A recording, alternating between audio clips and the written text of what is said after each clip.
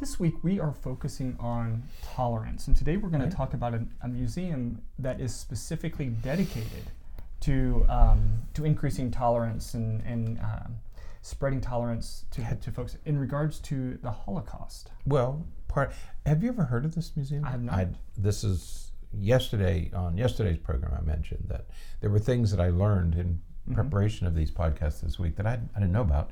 This, I'm embarrassed to say, is one of the things. I didn't even know these existed. Right. The main, it's called the Museum of Tolerance. The main museum was built in, I think, 1990. It was back in the 90s, but 1993 or something. 1993. Right, in Los Angeles. Since then, there's another smaller, I think it's a smaller version in New York. Okay, but the main center was in Los Angeles in 1993. Established as part of the, it was spearheaded by the Simon Wiesenthal Center. And as many of you know, Simon Wiesenthal was a survivor of the Holocaust and became one of the Nazi hunters. After he was released from the camps, became a Nazi hunter and was known for that passed a few years ago. But the Simon Wiesenthal Center continues, and it spearheaded this Museum of Tolerance. Right. So, a major part of the museum is the Holocaust. Okay, it's not the only thing that they do, but it certainly is an emphasis.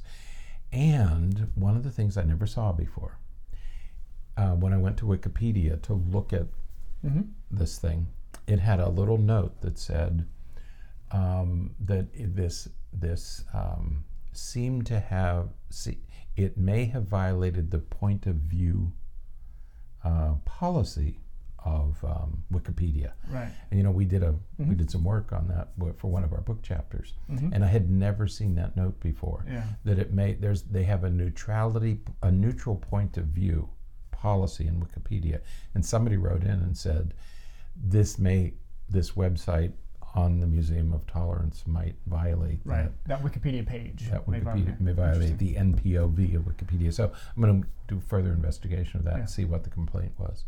So yes, a major portion of this museum is the Holocaust. Right, but the mission of the Museum of Tolerance is it's a human rights mission and laboratory to educate and inform others as it relates to issues related to the Holocaust and other contemporary issues related to human rights and to tolerance and to understanding each other and to just building an awareness of that we all come from different places. Right. Yeah, it's dedicated to education about racism and prejudice. Right.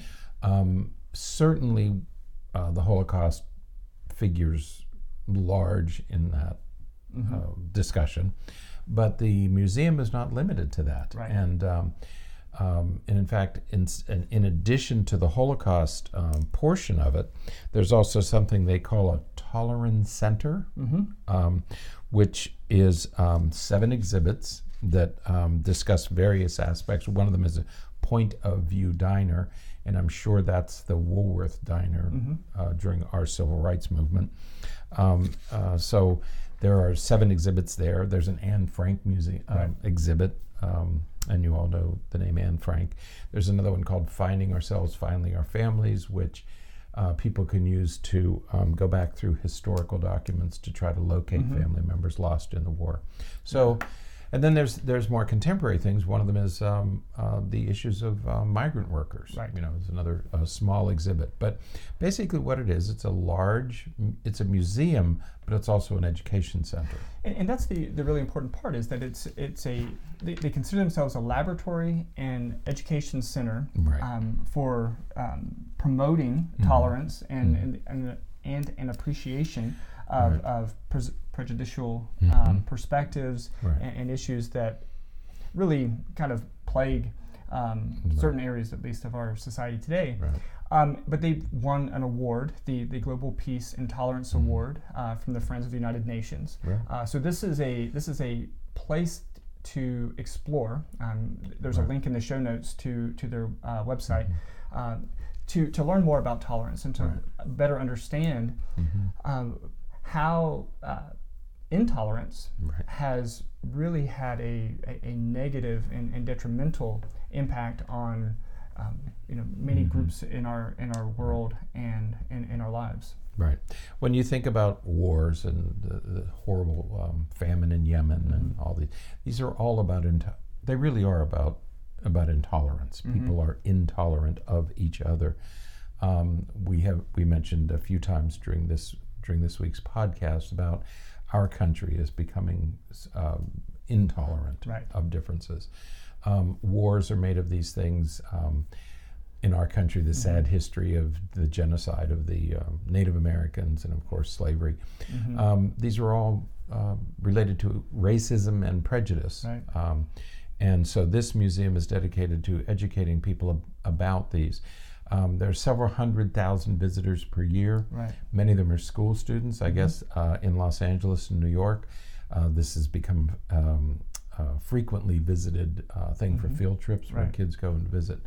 And in fact, one of the classrooms was there's a famous educational program called Freedom Writers, WRITERS. A teacher in the early 2000s developed a program on tolerance and acceptance of others. And there's a movie called Freedom Writers, which I think I'm going to have my daughter, who's studying to become a teacher. I think I'll have her watch that sometime over the holiday, so you can visit her classroom. There are. They have lots of different events, lots of different. As you said, there's already many different exhibits that people can explore. But they have lots of information online. And if you ever make your way to Southern California. I don't go to Los Angeles. I almost never go to Los Angeles. Next time I go to New York, I think I'll put it on the list. There's a Holocaust museum in Washington, D.C., and they've done a very good job with that. So I'm hoping that the Museum of Tolerance is as well done.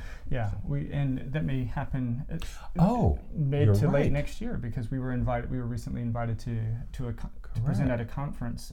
When is that? In about October or so of 2019. 2019? Yeah. So when we go to New York, if I don't go there between now and October, the Museum of Tolerance will be on my list of things to see in New York. Absolutely. It'd be great. So, very good. All right. Well, that is it for today. Until next time, stay happy, stay healthy, and forget to be afraid.